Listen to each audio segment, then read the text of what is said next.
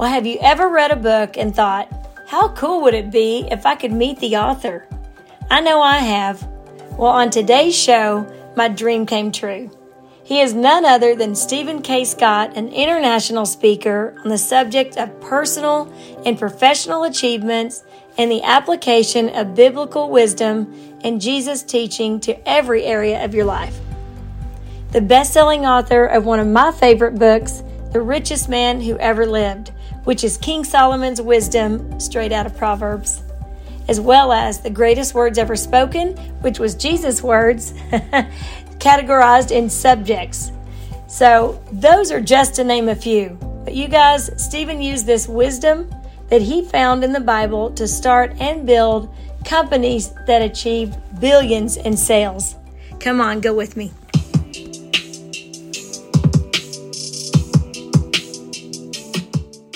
Hello, everyone. This is Erica, host of Amazing Grace Talk, the podcast, a show that will explore how God has pursued everyday people who have experienced a radical encounter with His unconditional love.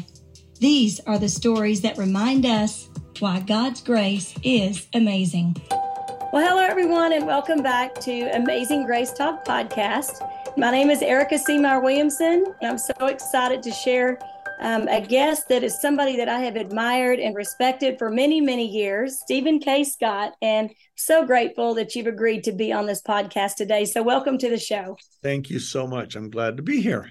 This is an honor. It really is. I know, you're a person, I get it, but it's just an honor when you have admired and followed someone for a long time. It's so much fun. And I'm excited for my listeners to be able to know you a little better and understand why I love you so much and why I followed you. So I know you're going to laugh because you're going to say, oh, that story again. Could you start out and tell us a story about 9 jobs lost and Sure. 6 years? And could you tell us how you started out? You bet.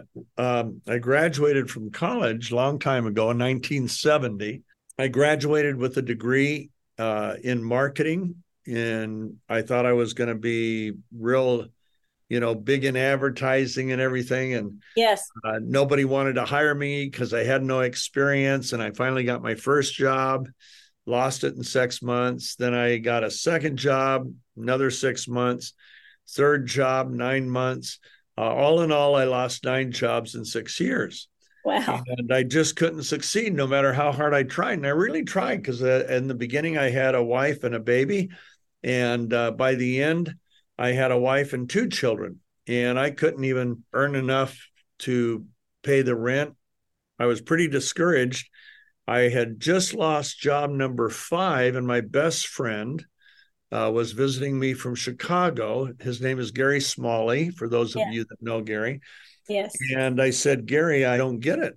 I just can't succeed. I'm not stupid. I have a good IQ. I understand my craft, which is marketing, and I'm not lazy. I'm first in, last out at every job that I go to, even when it's a big corporation.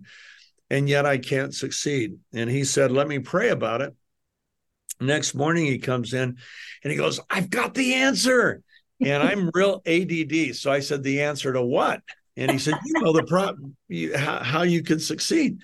I said, well, tell me. And he said, how would you like to be wiser than all your bosses? And I said, yeah, right. I was 26 years old. He said, no. There's something you can do if you do it for 2 years. In 2 years, you'll be wiser than all your bosses. And in 5 years, you'll probably be a millionaire. And that really made me laugh because the only reason we had breakfast that day is 2 women from a Bible study I taught had left groceries on our front doorstep. I didn't even have grocery money. Oh, and no. He said if I do something for 2 years, I would be a millionaire in 5 years. And it turned out he was wrong. I was a millionaire in 2.5 years. So what he told me really worked. And it wasn't about the money. It was about achieving success, extraordinary success. So I said, what do I do? And he said, 31 chapters in Proverbs, 31 days of the month. Every day, read the chapter of the day with pencil and paper in hand and write down the wisdom and insights you get and begin to apply those to your work. So I started doing that. In the next 18 months, I went through Proverbs about 18 times. Wow. And I found these incredible strategies, 15 strategies, and I applied them to job number 9. I had gone through job 6, 7, and 8 during the 18 months. And on job number 9, these strategies came together in a nothing position. I was in the very lowest position in the marketing department of a big catalog company, but I doubled their sales from 30 million to 60 million in the 4 months that I was there by using these strategies. And so a friend offered to back me in my own business. I would move back to Philadelphia from Phoenix, Arizona, and we'd start a little TV marketing company using the same strategies I had just used. We did. And 5 months later, our little company was selling $1 million in product sales per week. That is just a week. A week in 1976, when a dollar was worth about $3 to $4 today. What had happened is I had found a breakthrough product. Pat Boone had introduced me to a product. Pat and his daughter, Debbie, who was 19 at the time, did a commercial for me, and the rest is history. Well, from that point on, I looked for breakthrough products. A breakthrough is a product that can do something that nothing else in the world can do as effectively, efficiently, or economically. And I would find a breakthrough, and then I would find a celebrity that I thought would have a passion for that product. Yeah. And I recruited a celebrity. And by the time I retired 35 years later, we had used 35 celebrities. We had done billions of dollars in sales in about 24 different industries or businesses. And we had 90, I think we ended up with 93 celebrities that we had under contract. Yeah. One we're best known for, because it's been on the air for 27 years every week, is Chuck Norris and Christy Brinkley on the Total Gym piece of fitness equipment. I have one.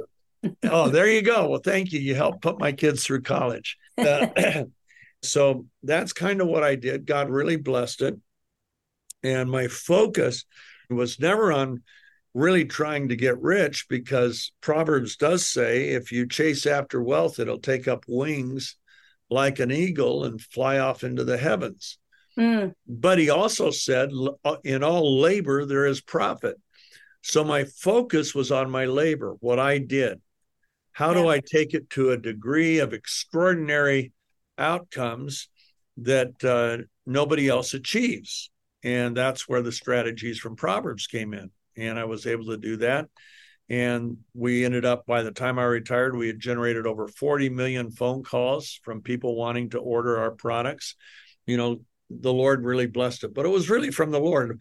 What I haven't mentioned is, until I was 16 years old, I didn't believe in God. I wanted to believe in God, but nobody could answer my logical questions. And at 16, a scientist was kind enough to give me the book Mere Christianity.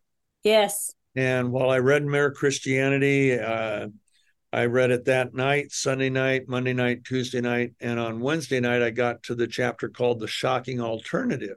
Oh, wow. With that chapter, I became fully persuaded that Jesus Christ was really who he claimed to be. And I gave him my life. That was in 1964. So I've had 59 years of getting to know Christ.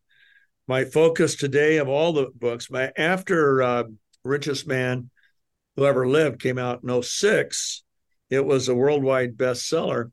Yes. So the president of Random House said they'd publish anything I write. So I told him, I said, well, my focus in my life is the life and teachings of Jesus Christ. So all my future books will be on that. So I've written about 8 or 9 books on the life and teachings of Christ, but I've got about 6 more to go. But that's kind of my background. That's amazing. I want to know a little bit more detail on how you read those principles. You read Proverbs and you say you took notes, and then all of a sudden this success came. For example, we all try to achieve a success on our own. And one of the things Proverbs says, it says, without counsel, you will fail, but in a multitude of counselors, there's success. Yes. And without counsel, you will fall, but in a multitude of counselors, there's safety. So it implies the need. And of course, he says in Ecclesiastes, the threefold cord is not easily broken. He really pushed the need for effective partnering. Okay. And as I began to study the stories of other people who had achieved their impossible dreams, none of them did it by themselves. They all did it through effective partnering. But about 90% of all partnerships are ineffective. So all they do is accelerate failure. Well, Solomon tells us how to effectively partner. And when we effectively partner, instead of accelerating failure, it accelerates success, and it takes the ceiling off of opportunity. It literally, in fact, Donald Trump, when he read my first book in 1996, he said, Steve Scott's uncanny insights and strategies are so simple and easily applied. I believe they can empower anyone from a college student to a small business owner to the CEO of a Fortune 500 company to achieve levels of success. And here it comes, they haven't yet dreamed of. You see, when you use these strategies, it destroys the box that your brain, your mind, your attitudes are in, so you no longer have a limit. Partnering is one of those. You cannot achieve, nobody in history, nobody has ever achieved extraordinary outcomes without effectively partnering. People say, well, Jesus did. Well, excuse me, who was his mentor? God the Father. Who was his partner in all things? He said, everything I do to please my Father. I do exactly what pleases him. And he says, everything I say, my Father commanded me to say, and how to say it. That's a partnership. Okay. Yeah. Later, he partnered with his 12 disciples. And that you would have thought was an ineffective partnership, because until the Holy Spirit came, they were basically, honestly, they didn't do much. A little bit, but not much. They struggled with faith and everything else. Then the Holy Spirit came and everything changed. Yeah. Well, the Holy Spirit's a partner. You see, a partner is anybody that we listen to, that we seek counsel from, that we take their advice seriously and we evaluate it. So Solomon not only taught us how to effectively partner, he gave us 7 red flags that we can use to avoid the wrong kind of partner. Okay. Anytime we partner with anybody who falls in one of those 7 red flags, we're doomed to failure. In fact, if you see 2 of those flags in one person, that man, if he's dating your daughter, run away, because he will become a domestic abuser if he's got these 2 particular problems that Solomon calls out. So anyway, partnering is just one of the 15 strategies, but it's one that's critical. You cannot achieve extraordinary outcomes on your own. Nobody ever has. Not Bill Gates, not Zuckerman, nobody. Not even Thomas Edison, who was the most successful businessman in history when measured for home runs, because he creatively persevered through more failures to achieve more successes than any businessman in history. Yeah. And so we teach one of the strategies is called creative persistence. And how do I creatively persist through failure so that I can use those failures as springboards to achieve success? Okay. Well, and I can attest to the partnering and, of course, getting closer with God and asking the Holy Spirit and really being guided by that. But also, I had started a ministry in 2016 out of a lot of trauma and pain that I had gone through, and started doing Amazing Grace retreats. Things evolved, and I did those for many years, and then it grew. But what happened was, about 1.5 years ago, I met someone named Shelly Jane at our church. And people kept asking her, have you met Erica? And they were doing vice versa. And when we finally met, our ministry has grown and it's about to ignite. And I keep telling her, I'm like, we're building an empire here. So get ready. And we're about to we're in the process now of part of our ministry as a nonprofit.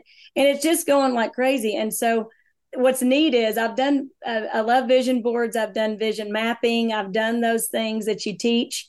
And I told her, she's never done that before. And I said, hey, when we get together, when I come back to Texas, we're going to get our board members and some other people that believe in us. And we're going to get a poster board for each, because we've got about 8 places in our ministry that we're growing. And I said, we're going to vision map all of those. And all of those people coming together. I mean, it gives me chills to think that ever since she and I partnered together, it's just elevated. That's what effective partnering does. Are you needing a roof inspection? Think you may have hail damage? Wondering if insurance will cover it? Or just looking for some beautiful seamless gutters? If so, and you are located in the Dallas-Fort Worth area, then give Blue Diamond Roofing and Construction a call at 469-360-1578 for your free consultation. Thank you for sharing that more detailed. Those are in the book then. So how did you come about to the Joseph Principles? Well, the Joseph Principles, what all of my focus has been since 2006, has been the life and teachings of Christ. Okay. And if you distill that down, Jesus didn't come to start a religion. Religion was the old wineskin, trying to successfully live under the law was the old wine. He came with a new wineskin. The new wineskin is intimacy with God. Yes. And the new wine is doing what Jesus said. Jesus said, he who has my commands and keeps them, he it is who loves me. And he who loves me, my Father will love, and I too will love. And I'll reveal myself to him. He said, after he gives the most scary warning to professing believers contained in Scripture is Matthew 7, where he says, not everyone who says to me, Lord, Lord, will enter the kingdom of heaven, but he who does the will of my Father in heaven will enter. For many will say unto me that day, Lord, Lord, did we not prophesy in your name? Did we not cast out demons in your name? Did we not work many wondrous works in your name? And here it comes, and I will declare unto them, I never knew you. Now, of course, he knew about them. He knows everything they've done. He's God. But when he says new, that's the Greek word that's used there as the word for intimacy, for union, intimate union. We never came into an intimate union. And that verse used to scare the crud out of me. And if it doesn't scare a believer, then you question your faith, whether or not you're really a believer, because it should scare you. It's Jesus himself saying that. But what I didn't see until 2006 was what followed it. What followed it was immediately after he says that, he says, therefore. So the whole reason he gives this terrifying glimpse of the judgment of professing believers who don't make it is what he's about to say. Therefore, he who hears these sayings of mine, these words of mine, and does them, I'll liken him, in comparison to the ones he just talked about, to the wise man who built his house on the rock. The rains fell, the floods came, the winds blew and beat against the house, but the house stood firm, for it was built, what? On the rock. And for the first time in my life in 2006, I realized the rock here is not Jesus Christ. Here in this analogy, according to Christ, not according to Steve Scott, the rock is hearing what he said, and by faith empowered by grace, doing what he said. And then to make sure we don't screw that up, he goes on and say, and he who hears these sayings of mine and doesn't do them, I'll liken him to the foolish man who built his house on the sand. So you have two foundations, rock and sand. Rock, hearing what Jesus said and doing it. Sand, hearing what he said and not doing it. I will tell you today, the vast majority of professing Christians I have met, including Christian leaders, including pastors, don't know what Jesus said. They think he gave 3 commands: love the Lord your God with all your heart, might, mind, and soul, your neighbor as yourself, and a new commandment I give unto you, that love one another as I've loved you. No, he gave 153 commands that I've counted, and I've probably missed a number of those. And we don't know what he said. And yet that, as you'll discover in the Joseph Principles, that's God's love language. I know my love language, and my love language is words of affirmation. And when my wife discovered my love language, man, everything changed. It was so wonderful what happened to our relationship once she realized her love language is all five. So the good news is I can't miss. I can hit any one of them. Yeah. The bad news is if I don't use at least one of them, I'm in trouble. So according to Christ, God's love language is hearing what the Son said and doing it. If you want to love God the way he wants to be loved, yes, you listen to his Son and you do what he says. Yeah. That was revealed to the disciples at the Last Supper in John 14, 21 through 24.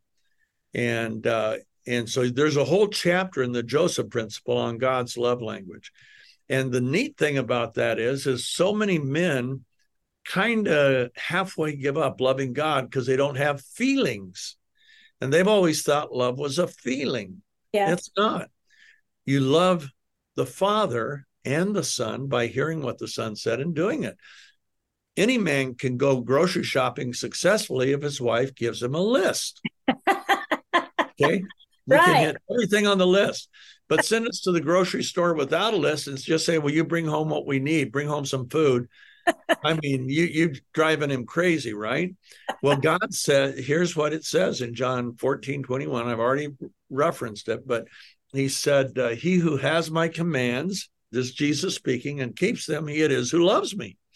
And he who loves me, my Father will love, and I too will love, and I'll reveal myself, manifest myself, show myself as my heart, my mind to him. Judas not Iscariot said unto him, Lord, how are you going to reveal yourself to us? What about the world? Jesus said, now he broadens it. He says, anyone. So that's me. That's the lady in the nursing home that can barely talk. That's the little child who's 4 or 5 years old. Anyone who has my teachings, now he uses the word teachings, and does them, my Father will love him, and we will come to him. And in the Greek, it's make our continual dwelling place with him. So God's love language is for us to hear the Son and simply do what he says. Now, what he says a lot of times is hard things. How do I love my enemy? The good news is it's not with feelings. I have a couple people that really hate me, that would love to, honestly, it'd be the happiest day of their life if they read that I got hit by a car and died. How do I love them? Well, I don't go up to them and grab them, but what I do, I pray for their redemption. Yes. They're not believers. And I pray, and I can do that. What's the greatest gift we could ever give anybody is the gospel, and to see them redeemed by Jesus Christ. And so I pray for that for them, and I pray it sincerely. Okay, that's loving my enemy. It has nothing to do with feeling. When you get into the chapter in Joseph Principles on forgiveness, people think forgiveness is an emotion, it's a feeling. You see people who've had terrible things happen to them, and they'll say, I can never forgive that person. How could I forgive somebody that was drunk driving and killed my child? How can I forget somebody that murdered my daughter, her own husband? How could I, right? And I know people, I know someone whose daughter was murdered by her husband. I know somebody whose son was killed in a car wreck. I know people who've had these terrible tragedies. And when we realize what true forgiveness is and what the source of that is, then we can forgive. True forgiveness has nothing to do with emotions, has nothing to do with feelings.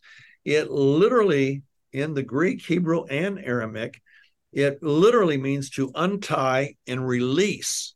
Yeah. Now, it came by the time of Christ. For about 100 years, it had always implied a pardon. So what we do, we untie the person, we release them from any responsibility to us. Yes. And we don't look to them for justice. We look to God. But we don't forgive them because they deserve it or because they've repented. There's only one reason we forgive. is that we have been forgiven for a much greater sin. For us to fail to love God with all our hearts, mind, and soul and strength, we fail at that one every single day. Every day we fail to do that. And that is the greatest commandment of all. Second greatest is love my neighbor as myself. I have yet to meet anybody who says, man, I did it. Today I did it. I love God with all my heart, all my strength, all my mind, all my soul. Woohoo! No. Anybody that thinks they've done it hasn't done it, because there's arrogance and pride, right? It's almost an impossible goal apart from the Holy Spirit. But we point our head in that direction so that loving God and pleasing God becomes a focus of our life. Not so he'll give us more. He's already given us everything.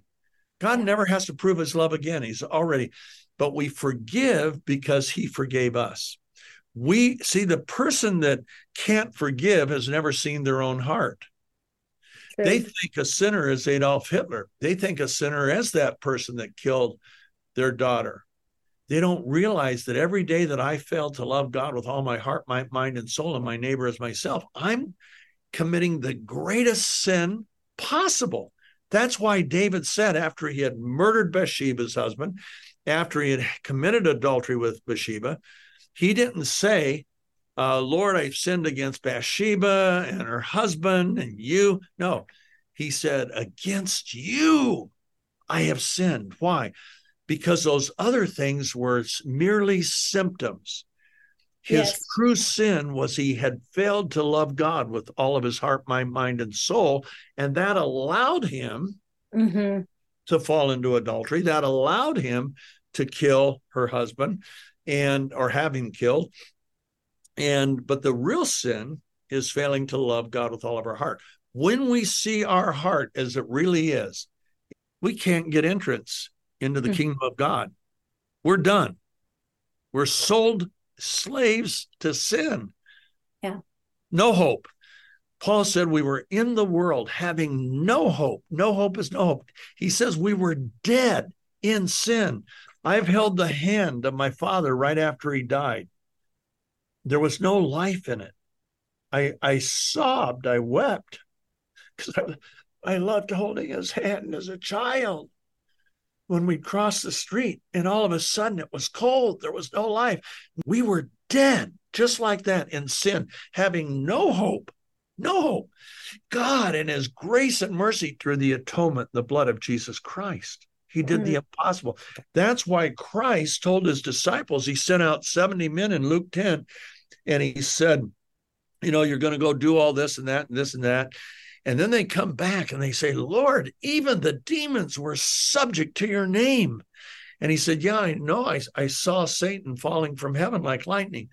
But nonetheless, rejoice not that the spirits are subject to you, but rejoice that your names are recorded in heaven. You see, that's the greatest of all of God's miracles. He who knew no sin became sin, that I might become the righteousness of God. There's no miracle that can even touch that. It didn't cost God anything to speak the world into existence, but it cost him everything to record my name in heaven. That's where my joy has to be. I forgive because of this, because God's forgiven me. Yes. How dare I not forgive? And that's the parable Jesus gives. So you'll see all this in the chapter on forgiveness.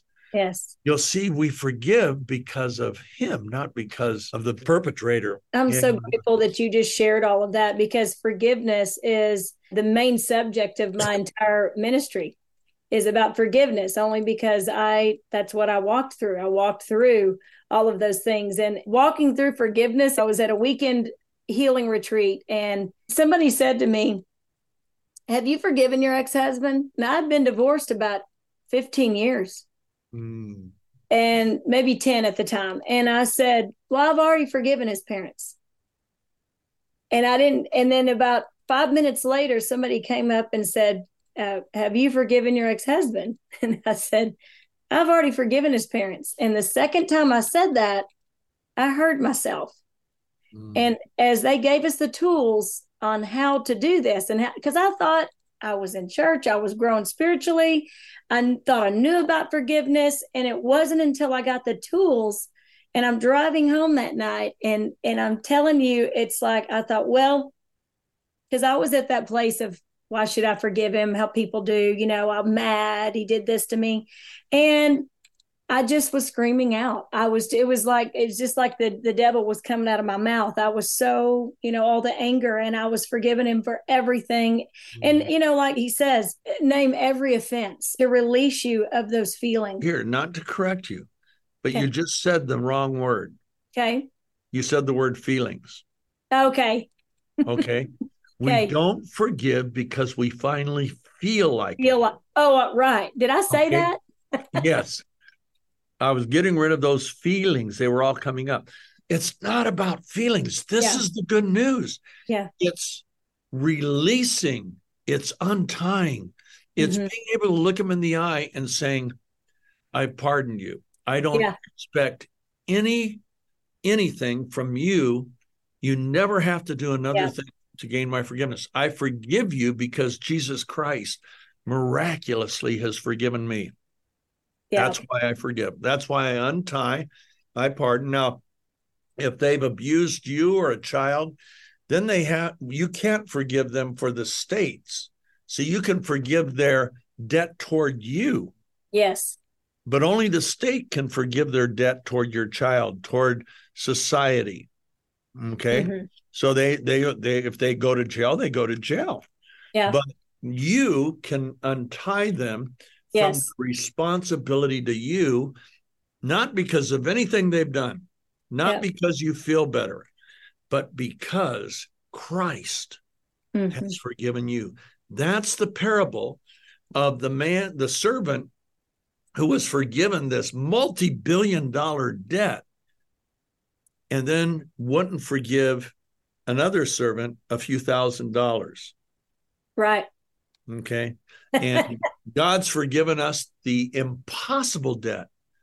It would be impossible for a servant to pay back $1 billion debt. It's impossible for us to pay back the debt of our sin, but Christ paid it and forgave us. So when Jesus said after the Lord's Prayer, therefore forgive or you won't be forgiven, that's not a joke. He wasn't just, hey, that sounds like a nice little platitude. You forgive, my Father will forgive you. You don't forgive, he won't. No, guess what? If you can't forgive, you have never entered into the reality of your own spiritual death and hopelessness and what God did to make your salvation possible. Because when, I'm just telling you, I was with a man the other day. He's just turned 80. He has 11 kids, 68 grandchildren. He said, the one thing I never have a problem with? I said, what's that, Tom? He said, forgiveness. I never have a problem forgiving anybody for anything. And he said, you know why? And I said, yeah, I know why. You've entered into the reality of how much God's forgiven you. And he goes, that's right. So if you have a problem forgiving, your real problem is you don't know how hopeless your situation was. Read Ephesians 2. And you don't know the miracle of God's atonement with his son and the miracle of your forgiveness. He forgave you the $1 trillion debt. And how dare us not forgive the $100 debt that somebody else enacts toward us? See, that changes everything. And that's basically the message of that chapter on forgiveness in the Joseph Principles. Well, I can't wait to get to that chapter because I've got, like I said in my book, and probably with the feeling things, that was about 11 years ago. So I've come a long way since then. So maybe I just threw the feeling word up, but I get it. And I'm glad that you explained that. I mean, yeah, and I'm not saying that you had that situation in your heart where I'm not questioning that you forgave. I'm saying we got to get out of that mentality of feelings. Christ doesn't address feelings when it comes to forgiveness. When it comes to grief, you'll see there's a chapter 11 on grief. How I've had an unintended, unsought out ministry with people who've lost children. That's the highest form of grief a person can experience. There is no higher form of grief. The answer isn't, let's see what we can do to make them feel better. The answer is letting them see that grief has hijacked their heart, their soul, their spirit, and has bound them up. And grief has become the master of their life. And Christ said, no man can serve two masters. He'll love the one and hate the other. So what I teach people in my ministry and in that chapter is how we take grief off the throne of our heart, not once and for all for life, but in the moment we're in.